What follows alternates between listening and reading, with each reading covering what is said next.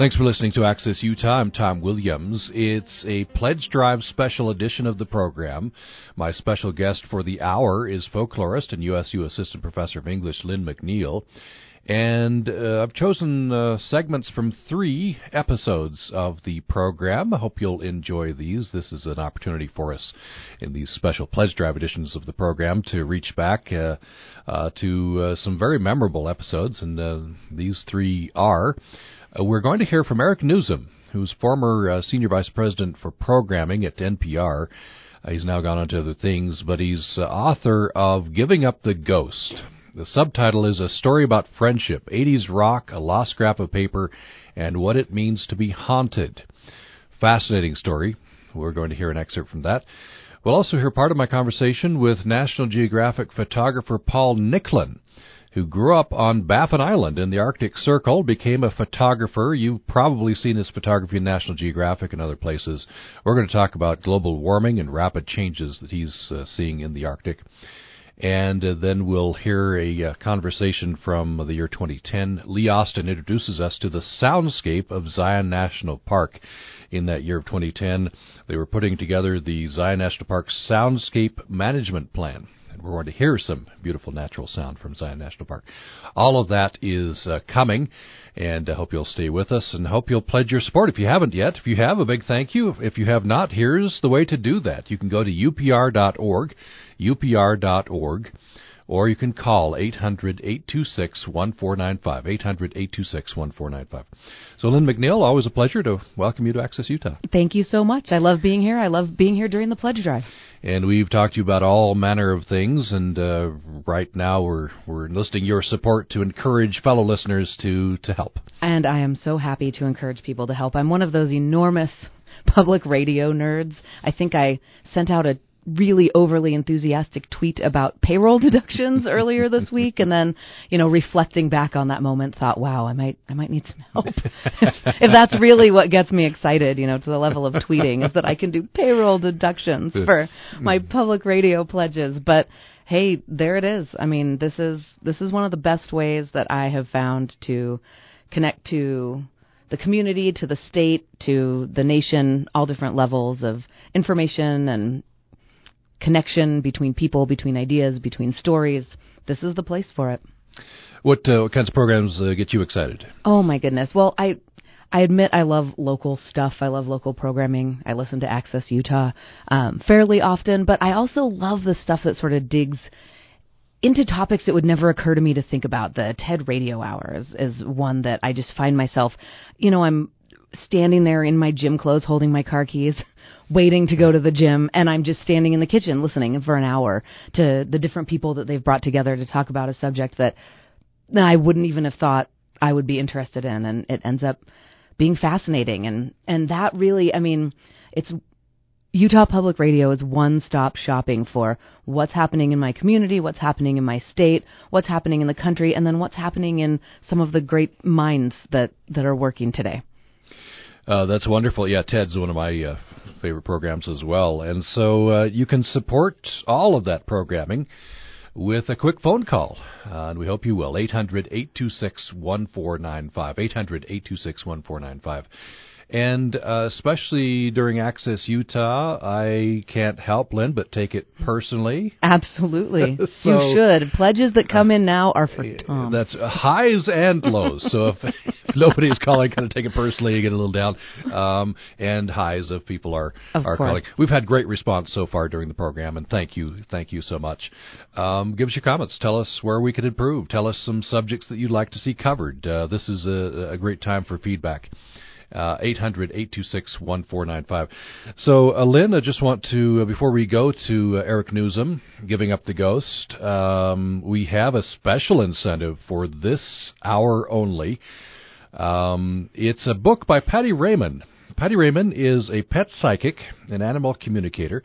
Her website is Patty Pet Psychic. We had her on the program just a couple of weeks ago. And good response. People wanted to know how to better communicate with their animals. Absolutely. Who wouldn't? And so she couldn't do psychic readings over the radio. She has to have a photograph in front of her.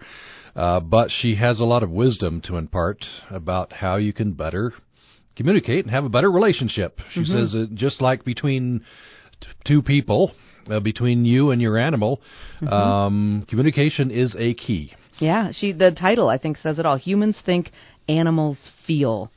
I love this, finding common ground between you and your animal companions. I know I would love to have someone have a go at my dog. Let me know if all the things I think are going on in his head actually are. That's right. So, for a pledge of $65, you can have one of these books, and they're signed. She sent 3 books, and she signed each of them. So this is Patty Raymond, Humans Think, Animals Feel, How to Better Communicate with Your Animal, Finding Common Ground Between You and Your Animal Companions. We only have 3, so pledge now if you want one of these. Yep. 800-826-1495, 800-826-1495, or upr.org. So Lynn, let's dive into this, and I'm sure we'll have a good discussion about this. Oh, I'm sure. After we hear this. I chose this in expectation that you were coming. So let me just give you the paragraph here, setting up the book. This is Giving Up the Ghost by Eric Nuzum. He's former vice president for programming at National Public Radio. He's on to other things now. I'm not sure exactly what he's doing, but this is a wonderful, interesting book, a great conversation. Eric Nuzum, he says, is afraid of the supernatural, and for good reason. As a high school oddball in Canton, Ohio during the early 1980s, he became convinced he was being haunted by the ghost of a little girl in a blue dress who lived in his parents' attic. It began as a weird premonition during his dreams, something that his quickly diminishing circle of friends chalked up as a way to get attention. It ended with Eric in a mental ward, having apparently destroyed his life before it truly began. The only thing that kept him from the brink, his friendship with a girl named Laura, a classmate who was equal parts devoted friend and enigmatic crush. With the kind of strange connection you can only forge when you're young, Laura walked Eric back to normal, only to become a ghost herself in a tragic twist of fate. So that's the setup for the book. In this part of the conversation, near the end of our conversation, we got to talking about how Eric Nuzum is afraid of ghosts and how he's trying to overcome that fear and trying to find out about the supernatural by confronting it. And so let's hear this. This is from my conversation from, what year is this? This is from 2013 with Eric Nuzum. And you're able at that point to, I guess, confess to your friends or to ask them. Because you normally don't bring this up, right? Yeah. One of the things you found is that people find you're afraid of ghosts. Out come the ghost stories. Yeah, they start telling ghost stories. It's the most ridiculous thing, and people still do it. There's a line of people asking me to sign their books when I go to book readings, and every one of them's throwing out ghost stories. I'm like, you realize that this is just not, if someone is scared of heights, you don't talk about being on tall buildings. If someone is an alcoholic, you don't sit there and talk about how great that vodka tastes or something. It's just ridiculous. But people do it all the time. And so I just basically don't tell people. But that night, for some reason, David and Gina are very good friends of mine, and they asked about why I was scared of ghosts or why I shuddered when someone was talking about the summer bedroom, and I told them I'm scared of ghosts, and they started asking why, and probably for the first time I started to really outline what became this book of just the whole connection between everything, and I don't think I realized it until I started telling the story to them, how all of this kind of comes together between Laura and the little girl and my life and the things that happened to me during that time, and then how much I've carried that with me. Wonder if you could tell me about one of the places you went to. This is a very brave thing. I put myself in your place. I don't know if I'd have the guts to do it. One trip especially had the hairs on the back of my neck standing up, and that's your visit to this former correctional facility, this prison, which seems and people actually give tours of it on certain nights of the year. You go in before nightfall, and I'm getting chills right now thinking about this. Maybe you can tell us about this or another one of the places you visited. The Mansfield Reformatory that you're talking about. Many people know that because the movie the Shawshank Redemption? Yeah, Shawshank Redemption. Thank you for helping me remember that. Shawshank Redemption was filmed there. All the exteriors were filmed there, some of the interiors, and they still have some of the set pieces in there. So you'll be and so this place is was a functioning prison from the late 1800s till I believe the 1970s, and then they started to put it out of commission. So the place now is this. They put a roof on it, so it's not leaking or anything, but it's just this mess of many, like the cell blocks are 6 stories high of this twisted, corroding metal, lead paint peeling off of everything, the walls, the ceilings, broken plumbing, doors off of hinges. It just looks like this abandoned old prison, right? This absolutely run-down, decrepit place, dangerous place. And they take people on tours through it. They do it during the day. They take people during tours during parts of it. But a couple times a year, they will put people inside at night, lock it down. The doors open from the inside out. So if you're inside, you can get out. But they don't open from the outside. And the rule is you can stay in until you walk outside. And then once you walk outside, you're done. And they start about a half hour before sundown. They give you a tour so you can understand the lay of the place. It's huge. It's just a shockingly large place.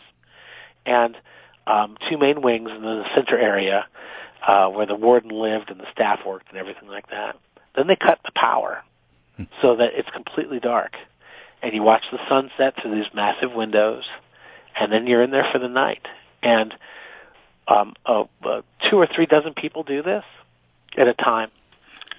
By about 11:30 or 12, we had all agreed to meet back to have something to eat. And after that, most of the people left. And so then the rest of the night is just you exploring with these groups of people. And the thing about most people don't know when they watch ghost hunting shows on TV is they see it seems very thrilling and exciting. But it takes hours and hours and hours and hours. You're sitting around in the dark, bored and scared at the same time, just not quite sure what's happening.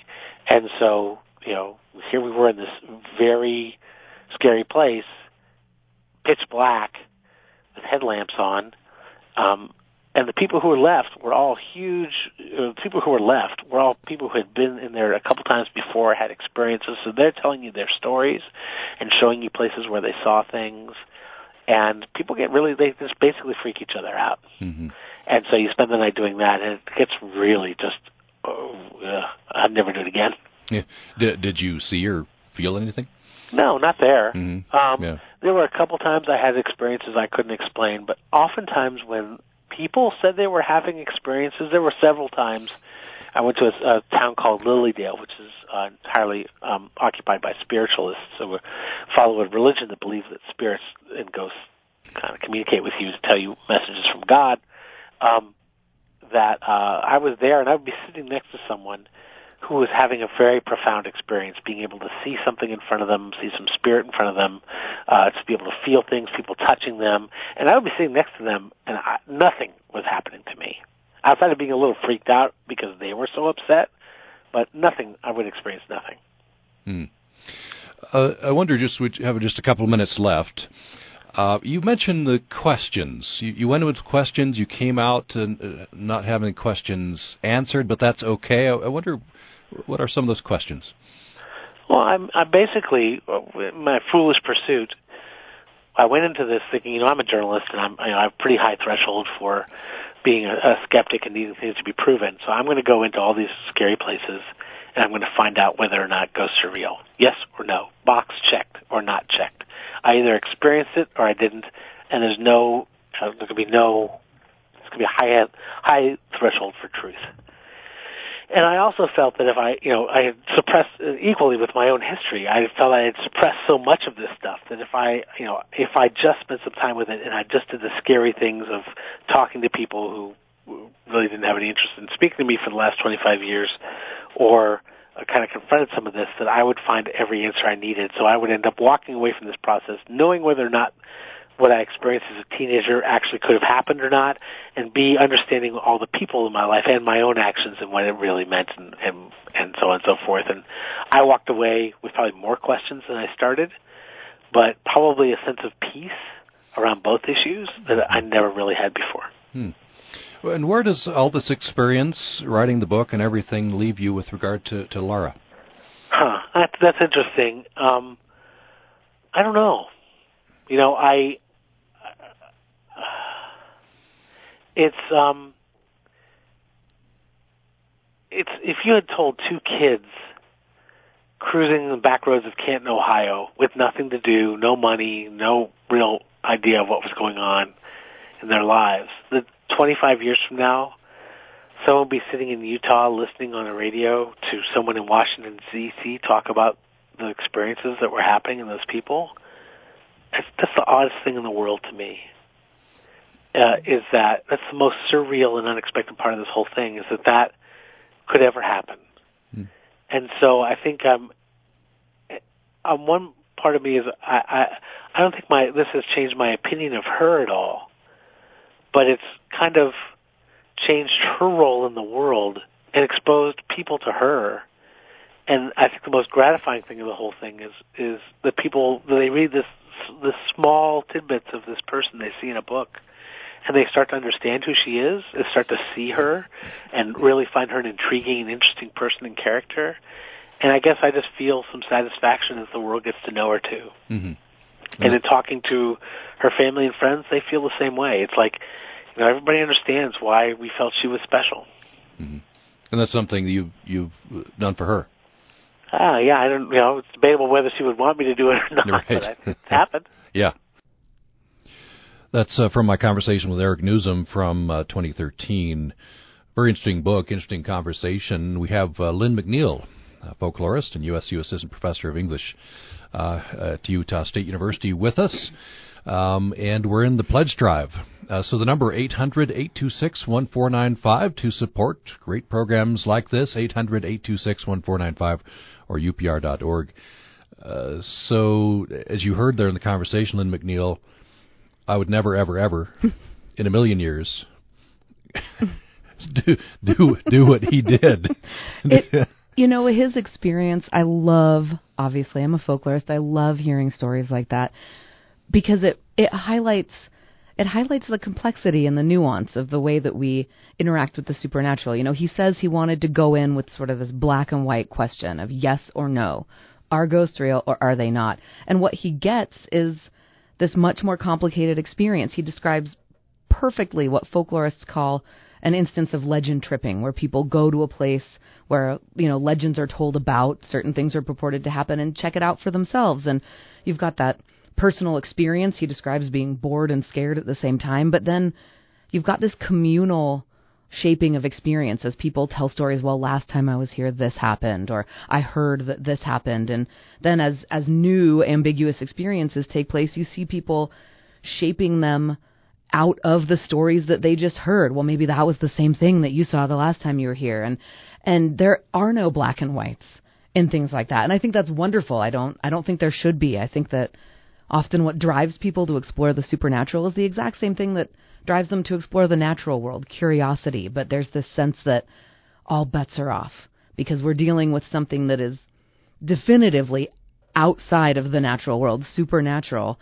You don't know what might happen. And I think there's something that's frightening and also exciting for a lot of people in that. Yeah. He also, this phenomenon, he announces, I'm afraid of ghosts, and out come the ghost stories, right? Yeah. Yeah. I mean, but that's a human nature, right? Human thing, someone finds out their friend is pregnant and all the horror stories of pregnancy come out. And it's like, what are you doing to this poor person? Right. But, there it is. Yeah. It's very interesting. A lot of complexities, as you say, in this story. Because Eric Nuzum, he feels like he's being haunted by the ghost of a little girl in a blue dress up in the upper room in his house, and so he tries to investigate this. He had troubled youth. A lot of things happen, and he's haunted in a different way by his friend Laura. Yeah, and I think that's one of the appealing things about the supernatural, about ghost stories, is that the line between a literal approach and a metaphorical approach is really blurry. It sort of works on both levels at the same time. I mean, who is to say that there is, on the experiential level, a major difference between being literally haunted by a ghost and being sort of metaphorically haunted by a person whose whose memory, whose life, whose time spent with you simply won't leave you alone. Yeah. And I think that we can process both of those things in very similar ways. That act of exorcism, or more gently putting someone to rest, I think, is a process that's important whether you believe in literal haunting or not. Yeah.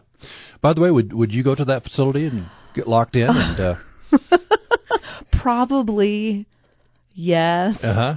If I had a group with me. Yeah, I don't know why that would help. All horror movies start with a group, and then everyone just gets picked off one by one. That's right. I could only hope to be the last person standing. Yeah. No, I am definitely one of those people. I'm generally chicken. I tell my students all the time. Largely because I want to remain open to possibilities. I think that one of the defenses people have when they go into these situations is the defense of the skeptic. This isn't real. This is all just ridiculous.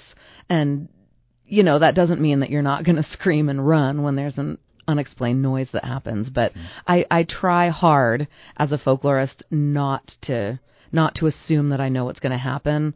And then it's really hard not to let all, if you have a good imagination, you're sort of doomed in these situations. Yeah, that's right.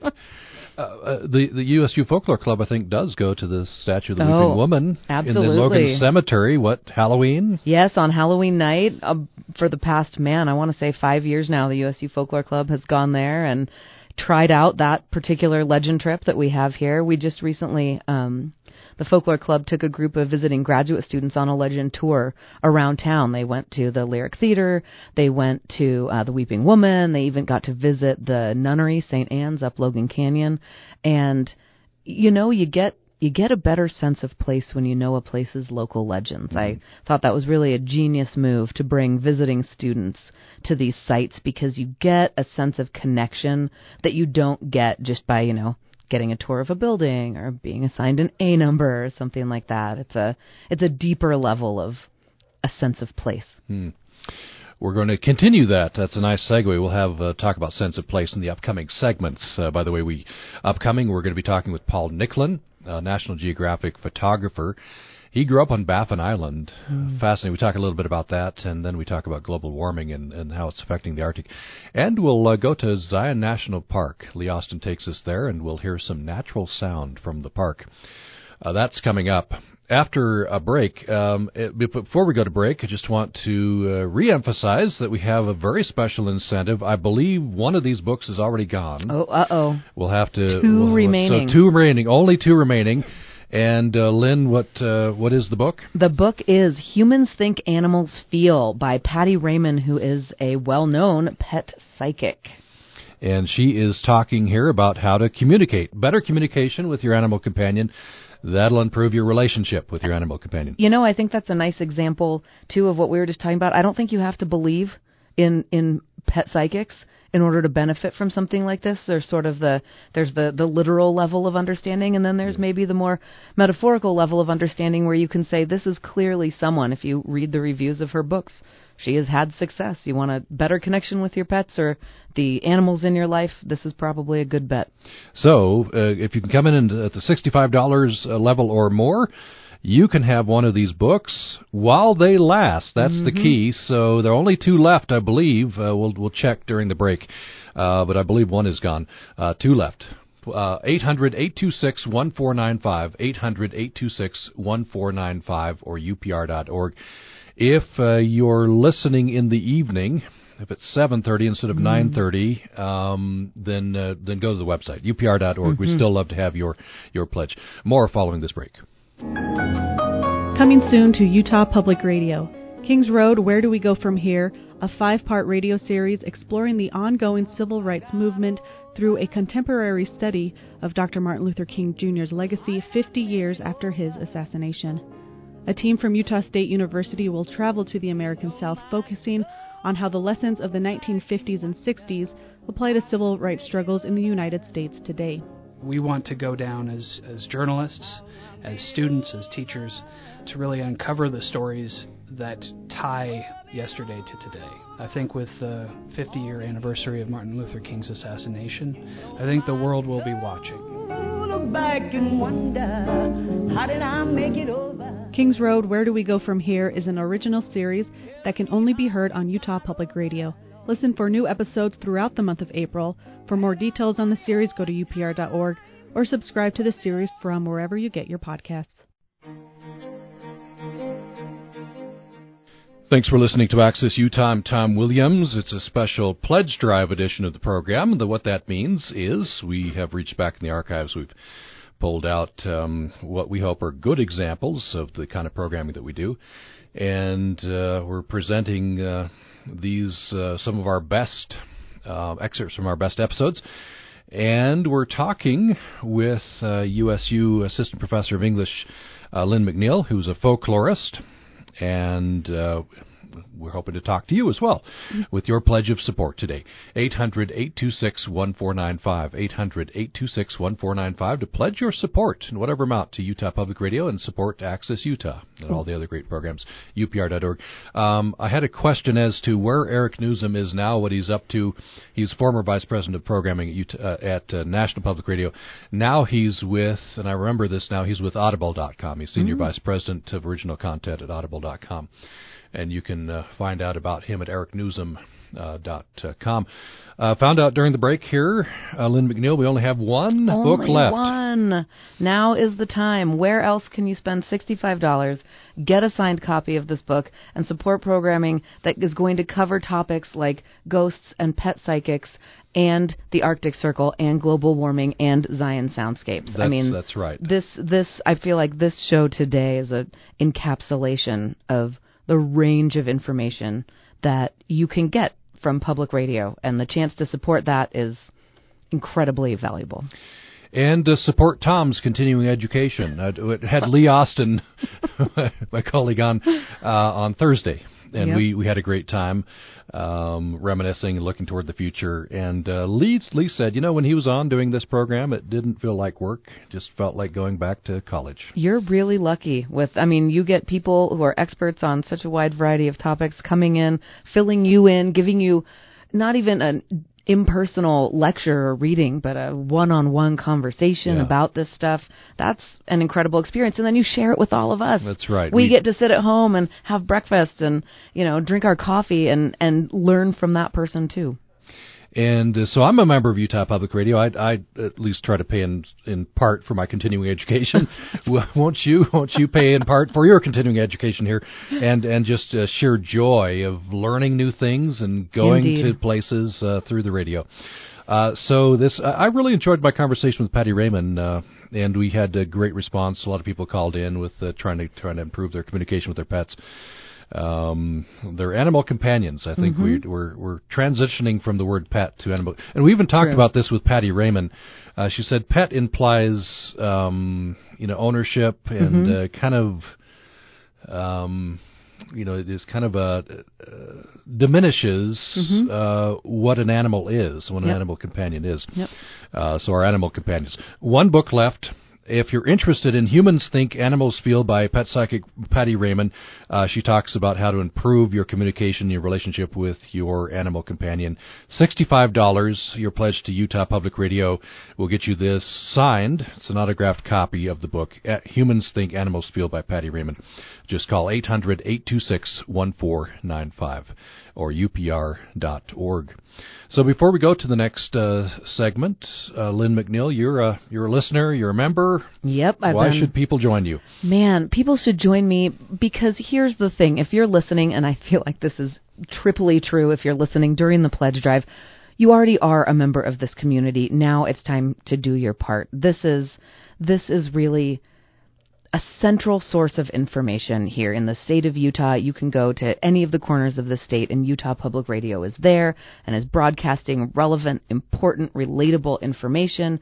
And you have a voice in that. I think that's the thing that is the most significant to me about public radio. The first time that I emailed or called or tweeted, I think I was a member before Twitter, so I guess it wasn't a tweet, whatever that first outreach was. But the first time that I reached out with my question or my thought, and that was incorporated in to the broadcast, was just a revelation, this sense of, okay, this isn't me being a passive listener. This is me being an active community member in this public radio station. And the opportunity to do that, to have my questions answered by famous experts in their fields, is just invaluable. And that is worth a lot. That is worth many, many pledges over many, many years to have that experience.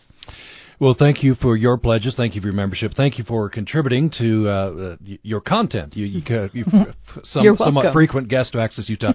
Lynne McNeill is doing her part. Won't you do yours as well? And if you already have, many have, thank you so much. Thank you. Thank you. If you haven't, now's the perfect time to call. 800-826-1495, 800-826-1495, or upr.org. Just one, I believe, unless it's gone the time we've been talking, one Call of these now. books left. $65 for Humans Think, Animals Feel by Patty Raymond. Well, Lynne McNeill, our next segment, I reached back in the archives to 2010. This is Lee Austin. He was doing a series of programs in the national parks. I think this is part of that series. In any case, he traveled to Zion National Park, and they were putting together in that year their soundscape management plan. And so here's a portion of that program on Access Utah, Lee Austin. Asked what makes Zion National Park such a compelling place to visit, most will talk about the stunning Red Rock landscape, the scenic Virgin River, the Zion Narrows, in short, the visual landscape. And the National Park Service is charged with protecting that landscape for future generations. There is another park resource that is being studied and will be the focus of a new management plan. Here's a sample.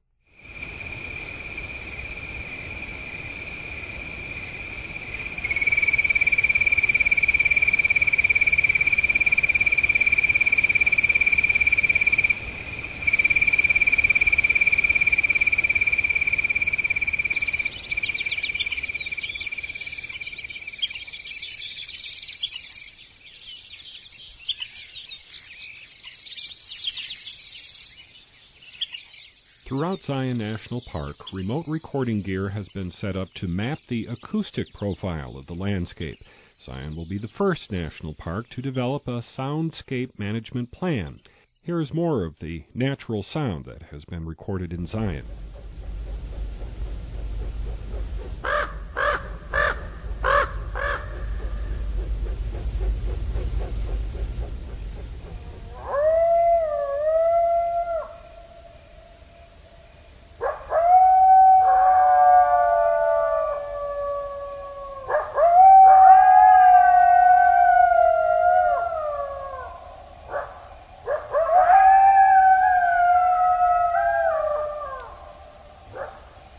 I spoke recently with 5 people who are working on the Zion Soundscape project, the focus of this edition of Access Utah.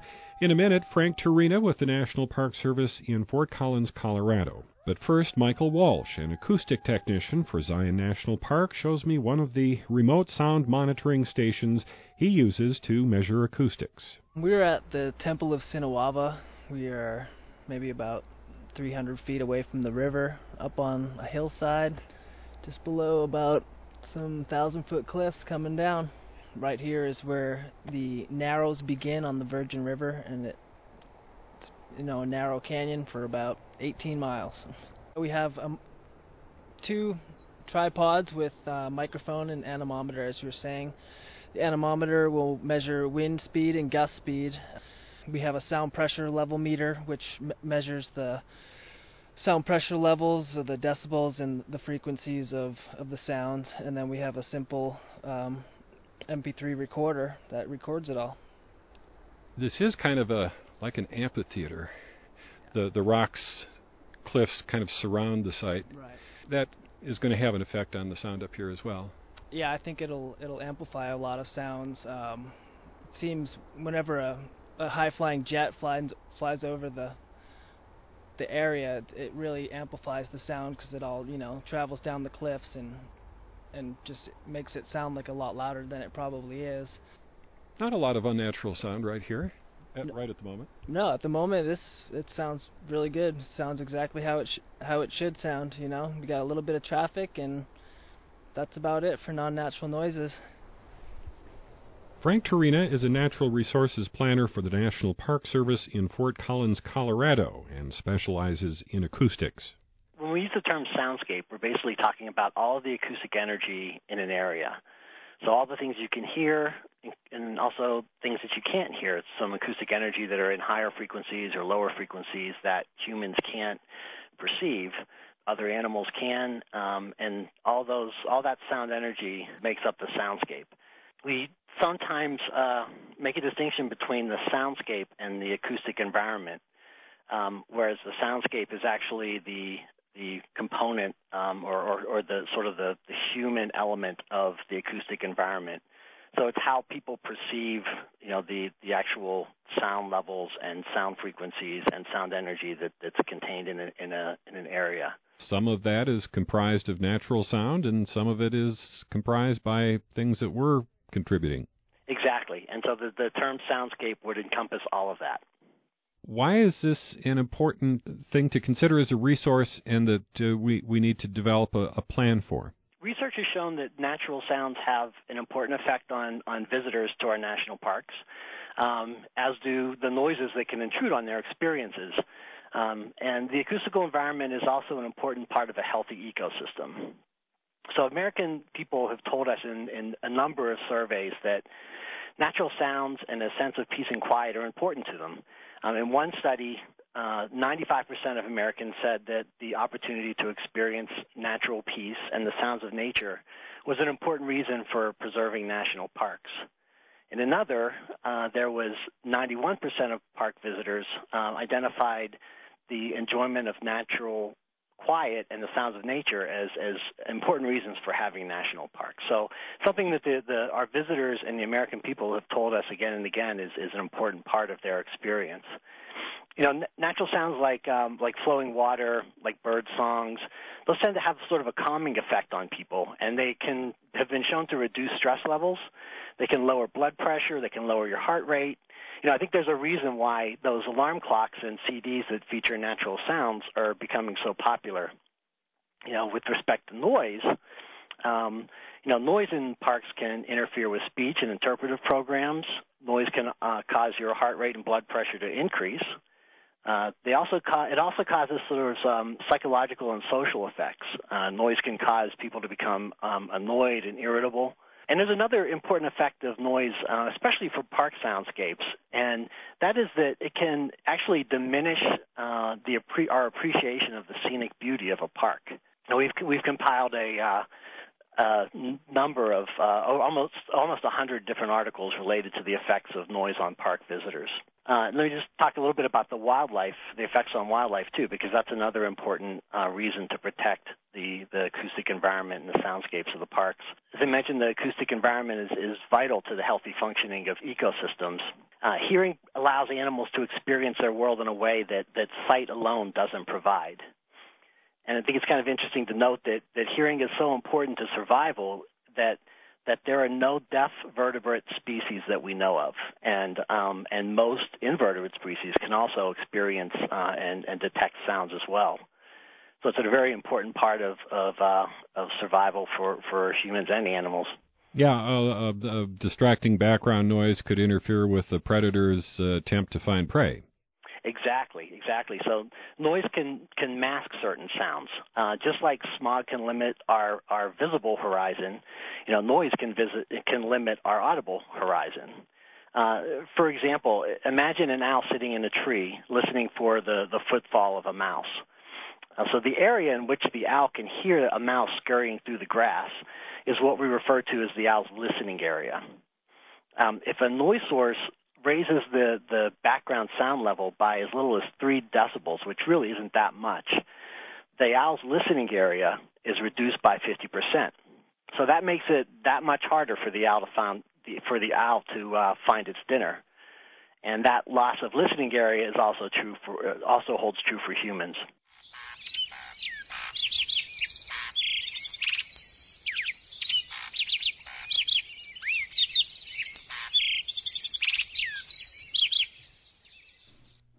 Love that natural sound. And that's Lee Austin at Zion National Park in the year 2010. and including some great natural sound there. So that's an example of some of the things we do. Often it's interviews, phone interviews, in-studio interviews. Sometimes we do go out on location. And so it's just a great program from 2010 with Lee Austin there. It is so true that is a calming experience. The minute that the first nature sounds came on that clip, I could feel my shoulders dropped about an inch. I would never have said I was tense, but man, it's just the relaxation that hits from hearing those sounds. It definitely made me want to go visit Zion or one of the other national parks that we've got here in Utah. Yeah, certainly. And we do a lot of public lands programming, programming about public lands and those issues here. We do try to keep it statewide and include rural issues as well. If this is programming that you support, we hope that you'll take advantage of the time right now to a couple of minutes and pledge your support. 800-826-1495, 800-826-1495, or upr.org. I guess I should reintroduce you, Lynn, for people who don't know who it's Tom, and who is that? Probably not many don't know you, but Lynne McNeill is a folklorist and the USU Assistant Professor of English at Utah State University. And a big fan of Utah Public Radio. Thank you for that. We have, I believe, one book left. We have a special incentive, this program only, and time is dwindling. You only have about 10 minutes left here. One book left. If you can come in at the $65 level or more, we would love to send out to you an autographed copy of Humans Think, Animals Feel by Patty Raymond. It'll help you communicate with your pet, help you to improve your relationship with your animal companion. I pulled up the table of contents here, Lynn. Awareness and focus, that's Chapter 2. Physical awareness, mental awareness, emotional awareness, thinking about emotion. That's what Patty Raymond talks about a lot. It's being aware of your animal companion. Cool. And that can go a long way. And then, let's see, Chapter 4, Changing Behavior, the two subtitles, Approval and Disapproval, and What Animals Want. That'd be valuable. And then some practical examples: separation anxiety, stopping barking, ignoring cats, moving and missing animals. And then she has a chapter on food and exercise. All of that there for this book, Humans Think, Animals Feel, Finding Common Ground Between You and Your Animal Companions, for $65. That money comes to UPR, and the book can be yours. 800-826-1495, 800-826-1495, or upr.org. If you're listening in the evening, better to email us or to go to online and pledge there, upr.org. Let's take a break. When we come back, we'll have a conversation with National Geographic photographer Paul Nicklen. Programming on Utah Public Radio is made possible in part by our members, and USU Office of Global Engagement, celebrating international culture and cuisine at the International Banquet, Saturday, March 31st, 7 p.m. in the Taggart Student Center Ballroom. Details at globalengagement.usu.edu. Debauchery in the saloons was one of the reasons for the coming of the Prohibition era. If you've ever been around a really sleazy dive and just see drunks kind of staggering out into the street, you kind of captured what concerned people. They were largely unregulated, completely out of control. I'm Sarah McConnell. Join me for With Good Reason. Wake up with Good Reason tomorrow at 4 a.m. on Utah Public Radio.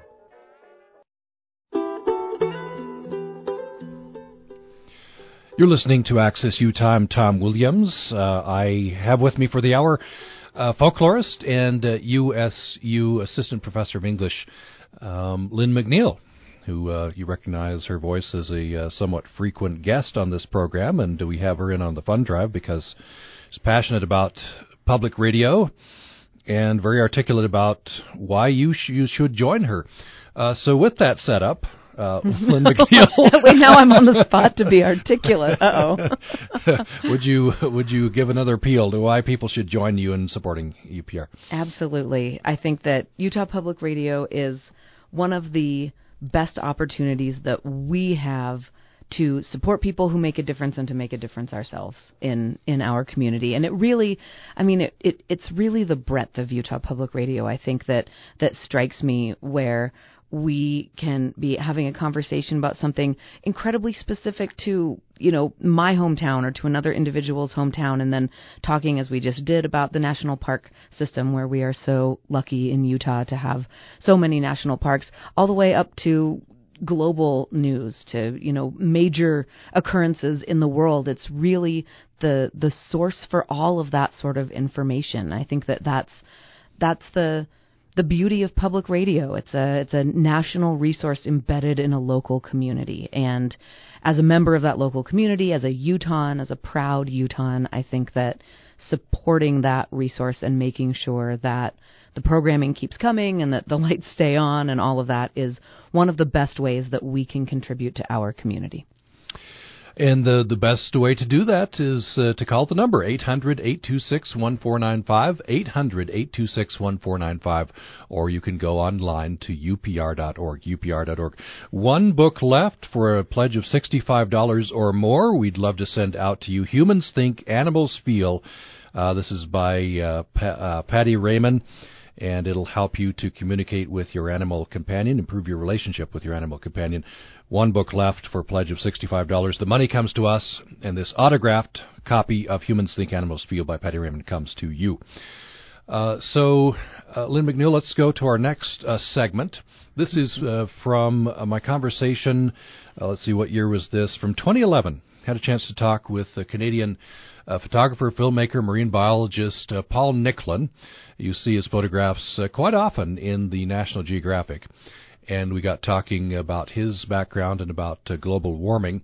Prepared about a 9-minute segment, so we'll probably have to artistically fade out of this at the end. Time. But we talked too much. which is great. You'll get the gist here, though.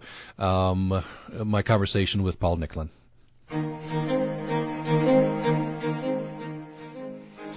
Thanks for staying with us through the break, and we're going to be talking in this part of the program with photographer Paul Nicklen, who has published several articles and, of course, many photographs in the National Geographic magazine. Paul Nicklen grew up in the far north part of Canada on Baffin Island in the Arctic Circle, and was fascinated by the wildlife there. He went on to get a degree in wildlife biology, but decided to go into photography, and he's had some wonderful adventures, and you can see his stunning photographs at paulnicklen.com, and we'll get him to tell us some of his adventures, including a ride on the back of a bowhead whale and a days-long interaction with potentially dangerous leopard seal. Paul Nicklen, welcome to the program. Thanks very much for having me. Appreciate you taking the time to be with us. The latest book is Polar Obsession, and one of your stated goals in your photography is to preserve these fragile ecosystems. Talk about the Arctic and Antarctic, and maybe a good place to start is your childhood. You grew up in Baffin Island. This is, I guess, near or in the Arctic Circle. That's correct. It's just below the Arctic Circle, but if you get on a big airline jet out of Montreal and you fly for 3 hours straight north, you'll land on a large island, a windswept, no-treed island, and we lived in a community with 140 or 150 Inuit people called Kimirut, and we were one of the few non-Inuit families living on that island, so we had direct immersion into the Arctic and its culture, so it was a great way to get my feet on the ground in the north. What was your family doing up there? My mom was a school teacher, but mainly we went because my dad was a heavy-duty mechanic, and he was there to keep the local heavy equipment running and the generators to keep the town running and various jobs like that. So no television, no radio, no computer games? Yeah, that was the beauty of it, was, to have no television, no radio, no distractions, obviously no computers back then. And so all of our entertainment, all of our fun, all of our playtime was spent outside in the snow, in the ice, connecting with the environment. And at the time, we were just having fun, but I did not realize that every second we were out there playing, we were actually learning essential survival skills to surviving in that type of environment. Learning from the Inuit as well, I guess. Everything from wildlife behavior to survival skills. Yeah, the Inuit are amazing teachers, and they actually don't teach like we do. They don't sit there and lecture someone on what to do. They'll put you in situations, and they'll put you on thin ice, and you'll fall through the ice and into the water, and experience, after that lesson, you learn that you never do that again. And they had great stories like of the sea monsters, Kadlupidlu, she was a monster that had a big hood on her, parka with a hood on it, and if you got too close to the ice, she would come up and take you down and drown you and eat you. And that was just to tell us kids to stay away from, the dangerous ice. But they also taught you how to read the weather and survive storms and build snow shelters right from the time you're 5 years old. So it was great training. You write on your website that you didn't know it at the time, but the seed was being planted to become a nature photographer later. Oh, definitely. And I always had a strong visual appreciation for the polar regions, for the beautiful subtle lights, the tones off the sea ice, and I just. My mother was a photographer as well when I grew up there, so it was she was always watching the magic unfold in the dark room in this tiny island, and seeing the beauty that she was making was really inspirational for me as a kid as well. The tremendous opportunity. I don't know if you saw it that way as a kid, but most of us won't ever even get to go to Baffin Island, and you grew up there. You write that you went on to study marine biology, University of Victoria. But and you did work in the field for a while, but decided to get into photography. Yeah, definitely. The University of Victoria was great, and I got my degree. Went back up there, got a really good job as a biologist. I was living my dream. I was, out tagging polar bears on the sea ice, and gone for 6 months and seeing incredible things. But I felt extremely helpless at the end of a 3-month expedition of seeing 100 polar bears and tagging them and coloring them, measuring them and weighing them and pulling a tooth and finding out how old they were. At the end of the day, I realized all we had was a data set, a whack of papers that was mostly used for internal use, and then with government there's internal fighting and people not sharing their data. And it just left me feeling really helpless. You saw the change that was going on. The Inuit were already starting to talk about the change that was going on in the Arctic, the effects on polar bear populations and whatnot. And I thought, what better can I reach the masses of people? And I thought if I could become a photojournalist and bridge the gap between the good science that the scientists are doing and the general public, in a magazine like National Geographic magazine, here now you have the chance to tell your story and reach 40 million people with one article. There's a lot of work to do to bridge that gap. This subject has been extremely politicized, at least in the United States. Tell us your experiences. You have seen significant changes at the polar regions?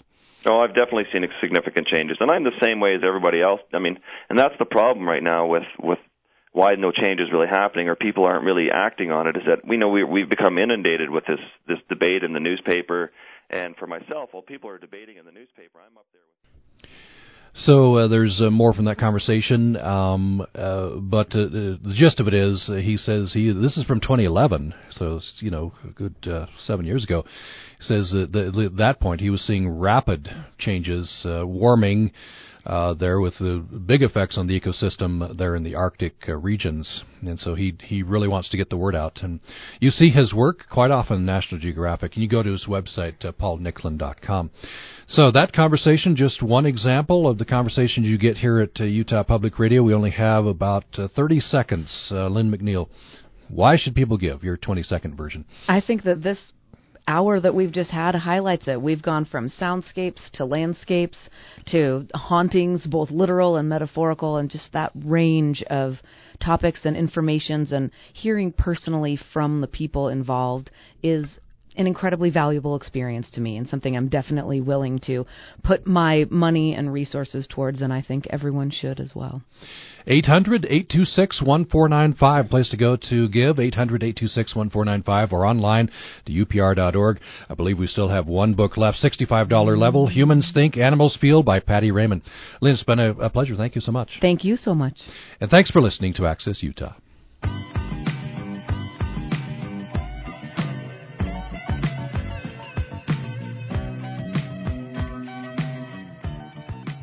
This is Utah Public Radio, a statewide service of Utah State University and the College of Humanities and Social Sciences. KUSR Logan, KUSK Vernal, KUSL Richfield, KUST Moab, KCEU Price, KUSU FM Logan, also heard and streaming online at upr.org.